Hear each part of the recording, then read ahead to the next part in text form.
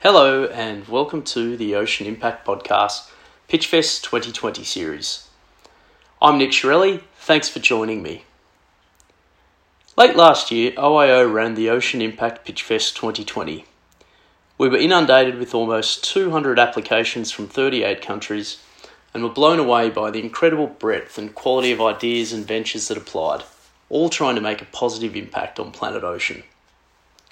Over the course of this Pitchfest 2020 series, we'll dive into the challenge and opportunity areas that each of the finalists are working on, find out about their unique solution, and discuss the key challenges and learnings they've encountered on their journey so far.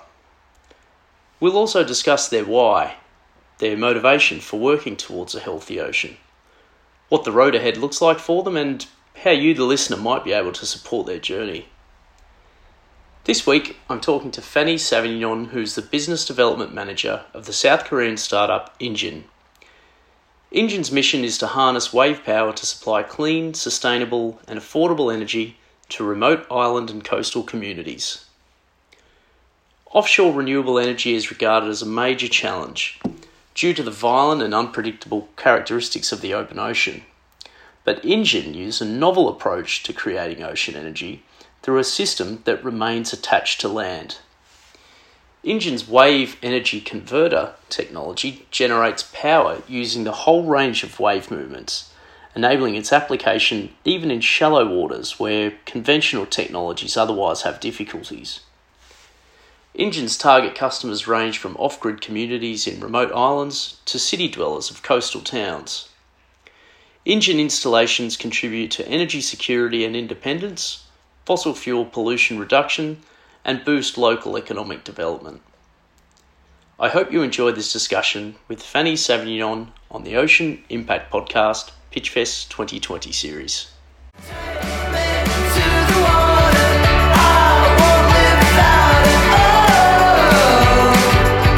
Can't take the ocean out of me.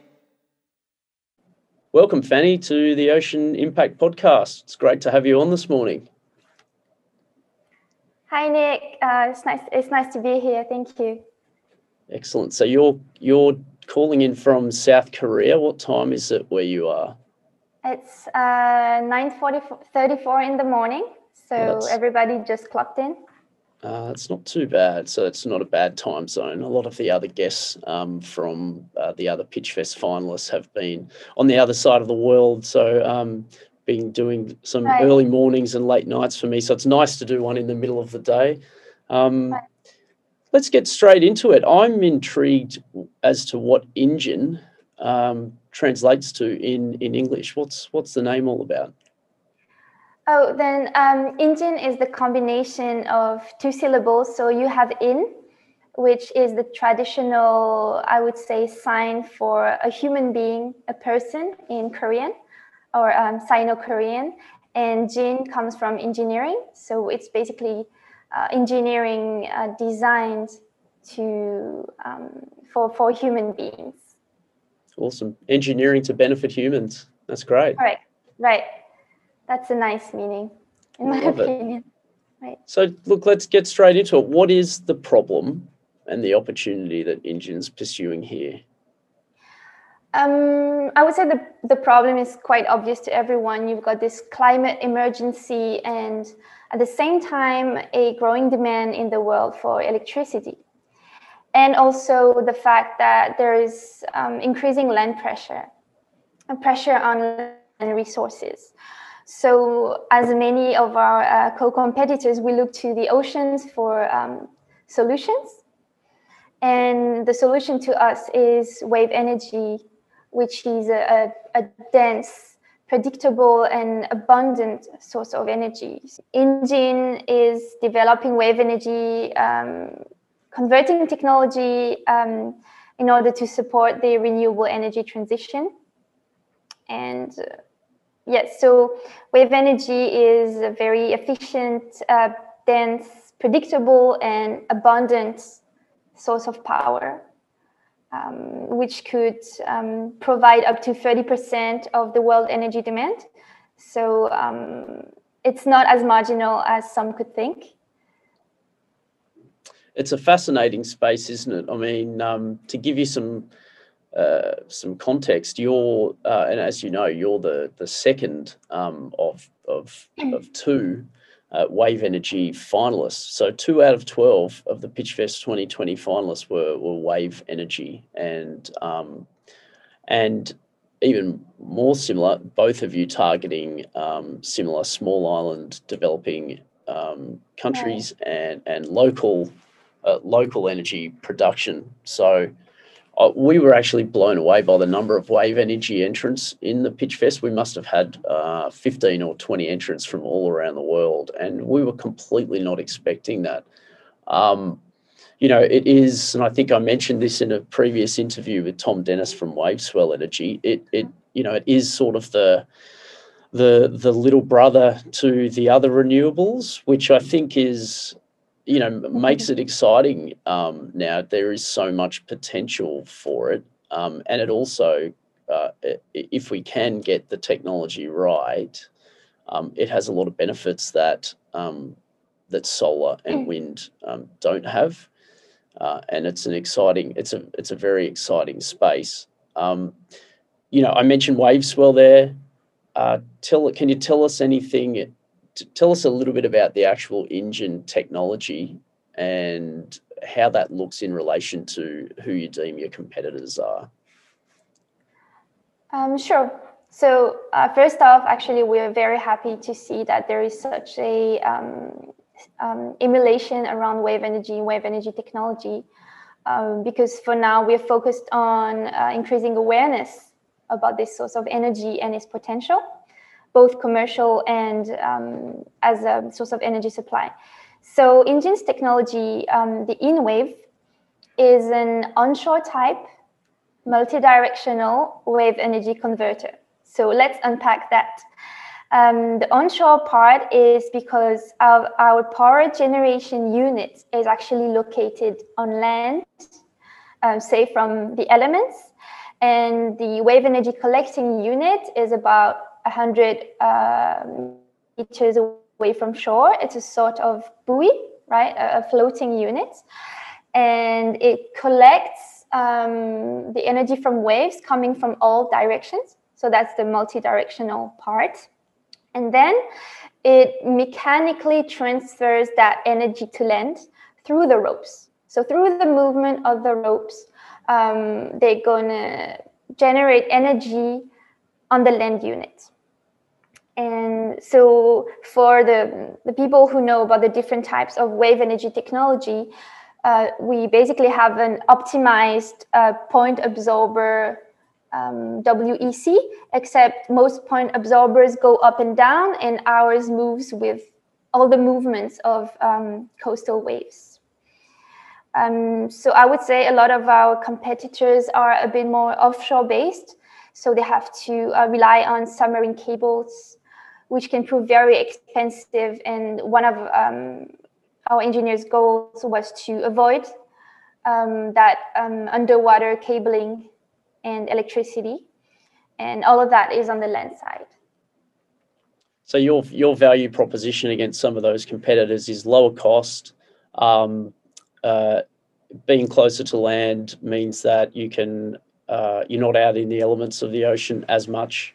So probably easier, cheaper to maintain, less chance of breakage, lower cost to get going because you're smaller units generating likely less power, but with the target sites being local facilities and small islands, that works well. Yes, you said it. So basically to reduce those capital expenditures and reduce the difficulty of maintenance, so we don't need any ship going offshore or anything like that. And that allows for smaller install capacity and decentralized distribution. And as you said, then we can reach the remote coastal areas and islands markets, because they don't all necessarily need a multi-megawatt installation. sometimes they need, I don't know, even 100 kilowatt, and you need to deliver that in an in a cost-effective way. And that's what we are getting at. But since we have a modular approach, meaning that we can install any number of these modules, provided that we have a coastal site, then we can also actually go up to multi-megawatts. I'm saying that for the future. Sure. And I mean, it's an enormous problem, isn't it, with all of the small island developing countries in the world, the problem of diesel pollution. So we have to transport that diesel to these small islands. That's expensive. It's time consuming. It burns more fuel in the process of doing it, which is not great. Either. And then, of course, there's the problem of burning the diesel on the islands to generate power, and that supply can be, you're at the behest of getting diesel there on time. There's, you can run into periods where there's supply issues, and that means no power. So to have a local source of electricity that's clean is really attractive, and enables these small islands to become much more self-sufficient.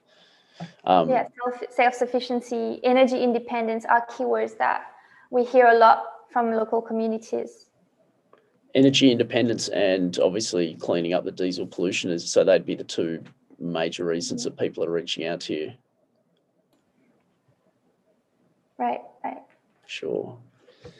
Yeah, it's fascinating. I mean, just tell me, we talked a little bit about how the wave energy converter works. Just give the listeners a little bit of an idea of what it looks like. What it looks like, so imagine a sort of buoy floating atop the waves, about 100 meters away from shore.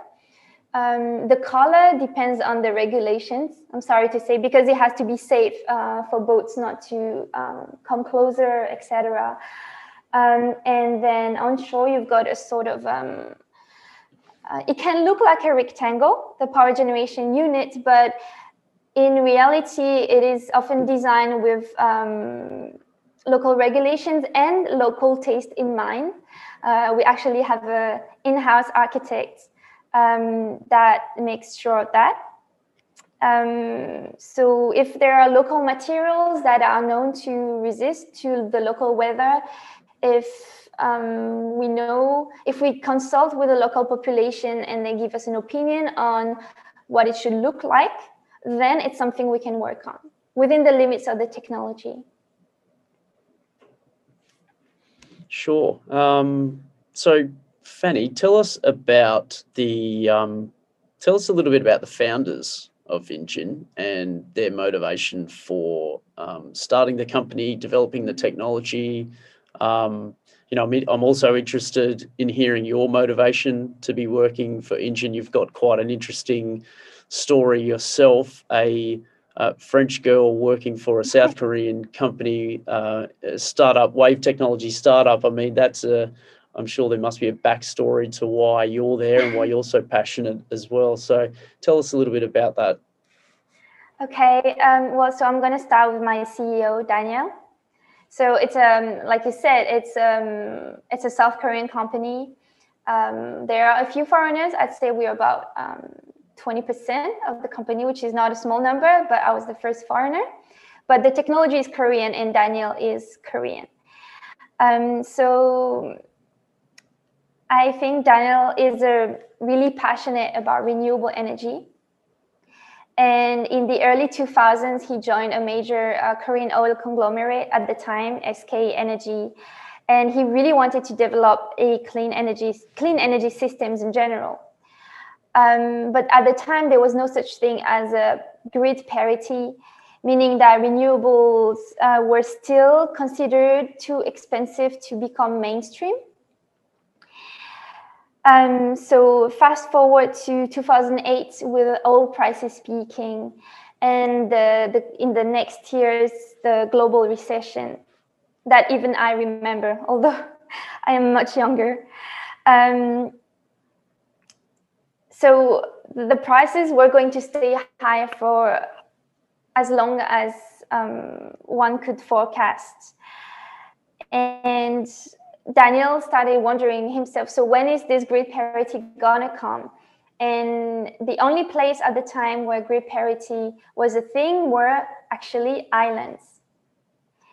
And then he became more passionate about the case of islands, and he personally, so it wasn't even in the scope of his job, but he went on a personal quest to discover which energy source is the best to supply islands. And he came up with wave energy. And he went on his own, and in 2010, 2011, he decided to create Ingine so that he could develop such a technology the way he wanted to, without the pressure of a big company. And right, that's when the InWave was first thought and development started. I love it. So he went looking for or realized there was a problem, went on a bit of a mission searching and fact-finding himself to sort of get to the heart of that problem and identify the opportunity. And he just decided, okay, well, I'm going to start a wave generating company, and we'll develop this fantastic technology and solve this problem.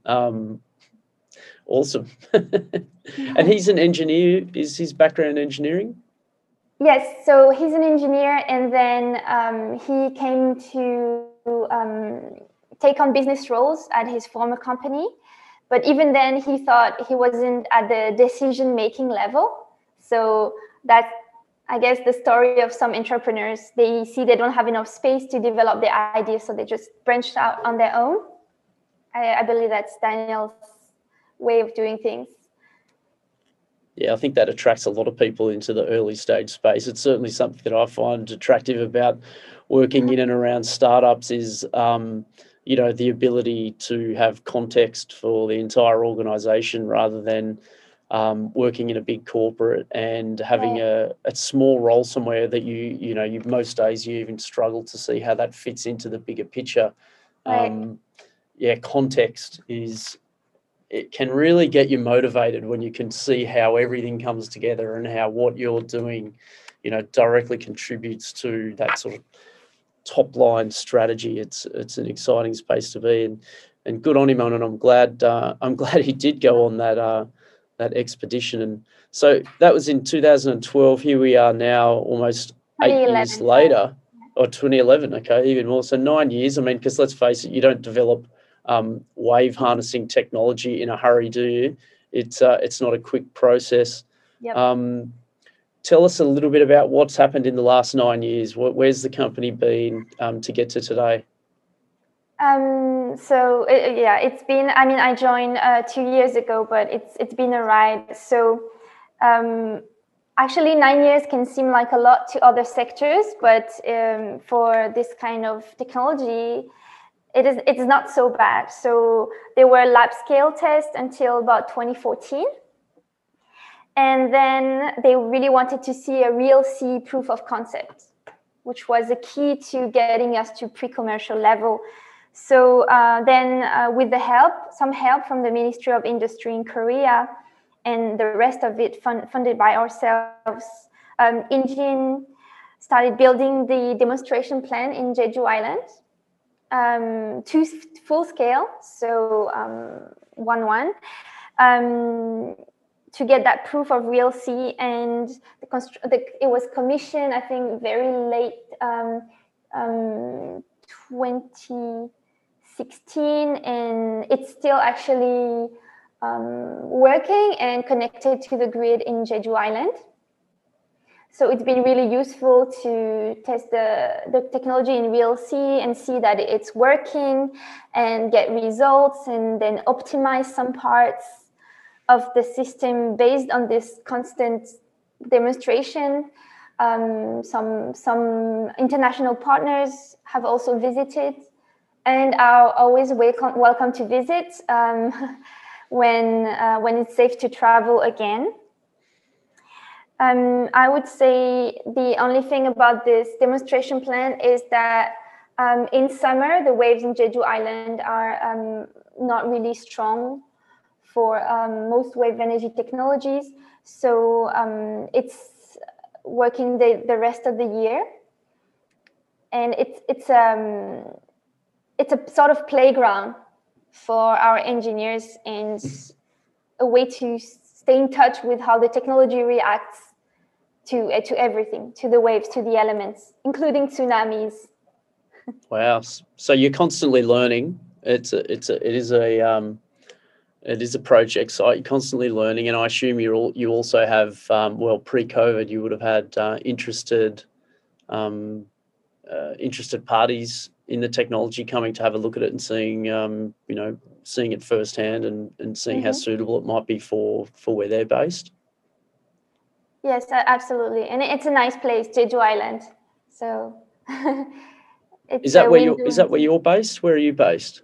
We're based in Seoul for many reasons. Just because it's the capital city and it's not so far. But then Jeju Island is just an hour away by plane from Seoul, and it has an international airport, so it's quite accessible, at least in normal times.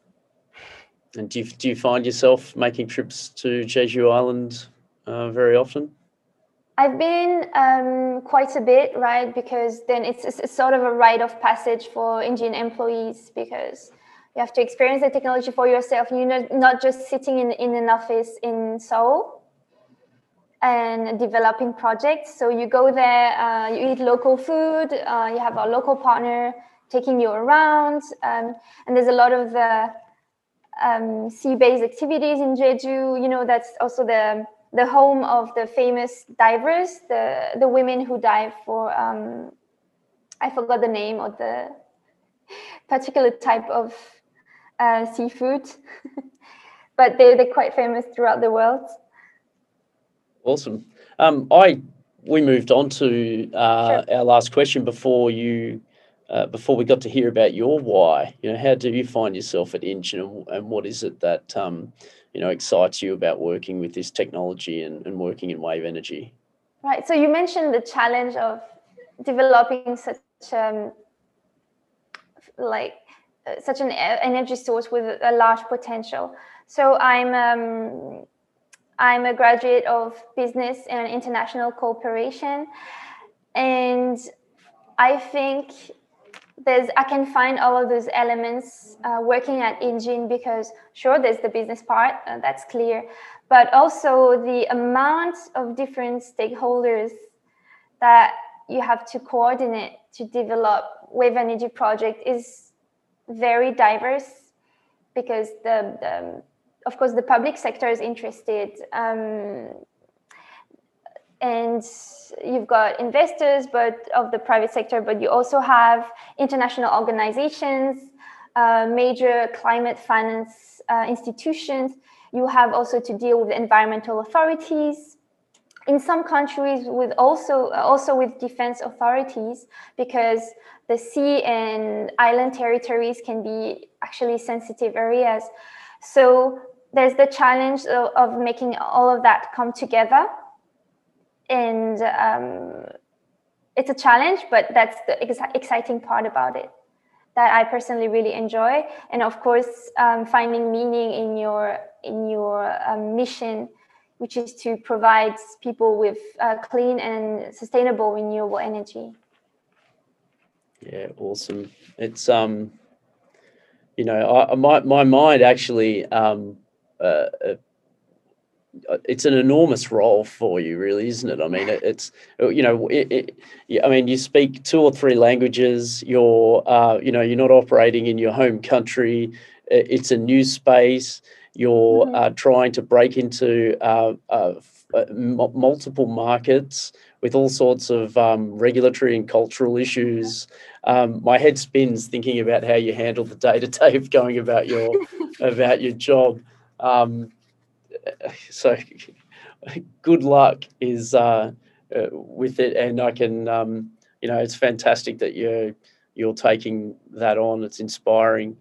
Thank you. you mentioned you touched a moment ago on some of the challenges, and we mentioned regulations and cultural issues.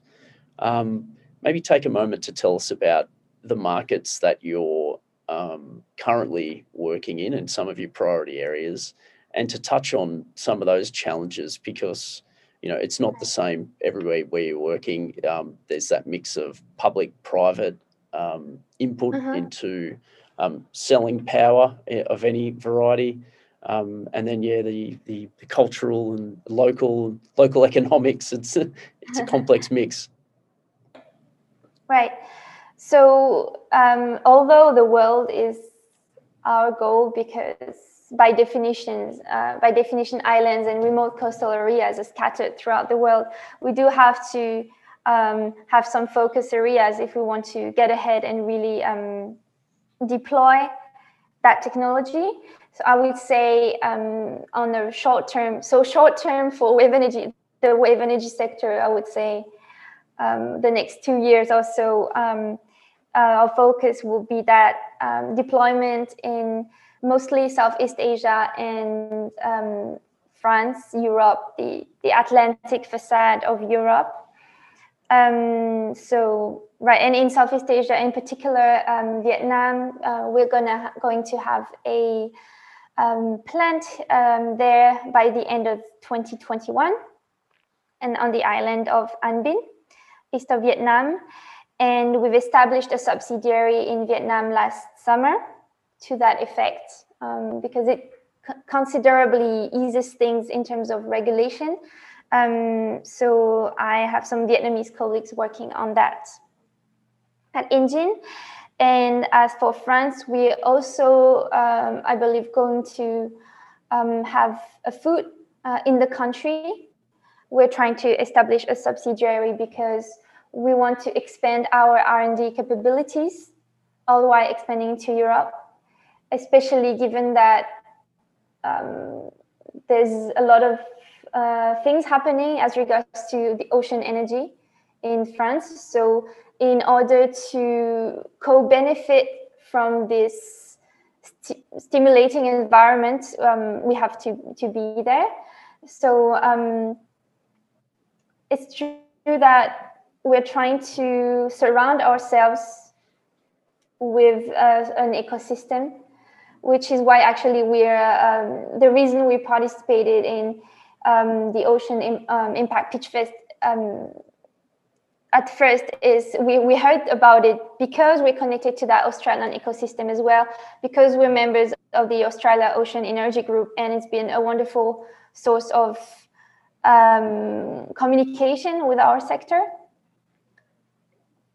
Yeah, Stephanie Thornton at the Australian Ocean Energy Group is doing some great work there, and it's fantastic seeing the space develop. Tell us a little bit about your business model. From what I understand, you essentially sell the hardware to a third party on the ground at a site, and then beyond that, you work with them to get the wave energy converter up and running, and work according to local regulations and all of the nuances in that particular location to ultimately get it hooked up to a grid. Right, that's the simplified version of it. So clearly most of our revenues would come from equipment sales, but we do get involved right from project development, and we get involved in the commissioning part of it. And as I've told you before, there's a part of transferring the operations and maintenance skills to local technicians. It's something that we've planned to do in many project locations. Right, so it's not just it's the equipment sales for the pure business model, but in reality, we get very involved in the projects. Yeah, and you really, I mean, it's essential that you get those people on the ground and you work closely with those with Mm-hmm. locals. Otherwise, it's an enormous task for you to try and take on the world and get multiple installations where you run every facet of that. I mean, it's just an impossible task for Right, even for a well-resourced company, let right, alone right, right. a startup. So it sounds completely sensible to me. Um, so challenges around local challenges are always interesting. Mm-hmm. You're entering Vietnam and France to start off with. Well, at the moment, Yeah. what does the next couple of years look like? Is it are you targeting different regions? Is there growth in the regions you're targeting? Um, what are your key priorities over the next 12 to 24 months? Okay, so if we're thinking 12 to 24 months, then for us, that's actually quite a short timeline, which is why I mentioned Vietnam and France in priority. But the truth is, we are developing projects firstly elsewhere in Asia. I would mention Indonesia and Sri Lanka, for example. And there are a couple other locations in the world that maybe not as that I may not disclose right now, but we're completely open to any conversation with anyone who's interested, and they can reach us on the website or on LinkedIn or anywhere really. But there's something that we have to take into consideration is first we have to go to the markets where wave energy prices can be competitive, which is for the most part, for the moment, islands, without a role of diesel replacements. But there are some partners who are interested, who have a coastal sites or who own a ports that are interested in developing wave energy. And then we're working on a coastal site, for example, in Morocco. So with that, so I would say it's difficult to give an exact date, but if you think about 2025 to 2027, then sometime during those years, we're going to pass the bar of 100 megawatt install capacity. And thanks to that increased cumulative capacity and increased efficiency, then the cost of electricity is supposed to gradually decrease. And then we can think on going in more places in the world where that becomes interesting in terms of cost and prices. Yeah, excellent. Tell us about your fundraising ambitions, next stages for the company growth. I believe you're talking about an IPO, or you have your sights set on an IPO. Right, and actually, it's a decision to launch the IPO around 2022, 2023. So we are already working within the company. We're working with a dedicated consultant and company to prepare ourselves for this IPO. Because so that would be on the Korean Trading Board, KOSDAQ. So we want to achieve that visibility, provide more exit options for potential investors, and that will be key to our commercialization process. So the timing of that 2022, 2023 would be to essentially take what you've done to date and list, Mm-hmm. and I assume you would do a capital raise at the same time, Mm-hmm. and that would be growth capital to scale the team. What do you see beyond the IPO? So we want to really, after those few years, increase our capacity and grow really like exponentially, I would say. I guess that's the word. So big ambition here. Yeah, it's all it's lots of fun listing a company, let me tell you. I say that You've got tongue in experience. cheek. Yeah. Yeah, it's there's a lot of work to do, and I wish you all the best. Thank you. It's and look, we are starting to see purpose-based companies looking at listing as an option, and look, I think that's important if we want to grow Right. the number of impact companies. We need to show investors that ultimately there's an attractive exit at some point. Right.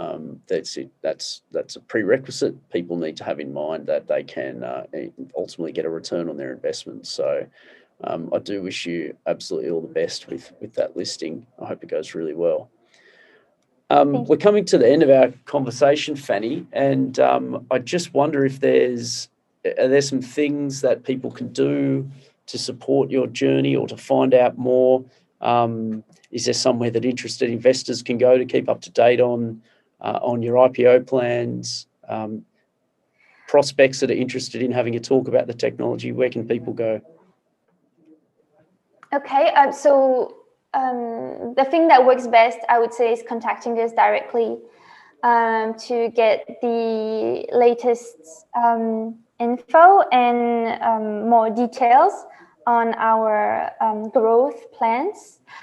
We're also trying to release more news on our website, so you can tune in on that as well. And we'll work on making our LinkedIn also more active. That's a promise. And the website is Ingine, ingine.co.kr. Yes, and there's both a Korean version and an English version. So if you happen to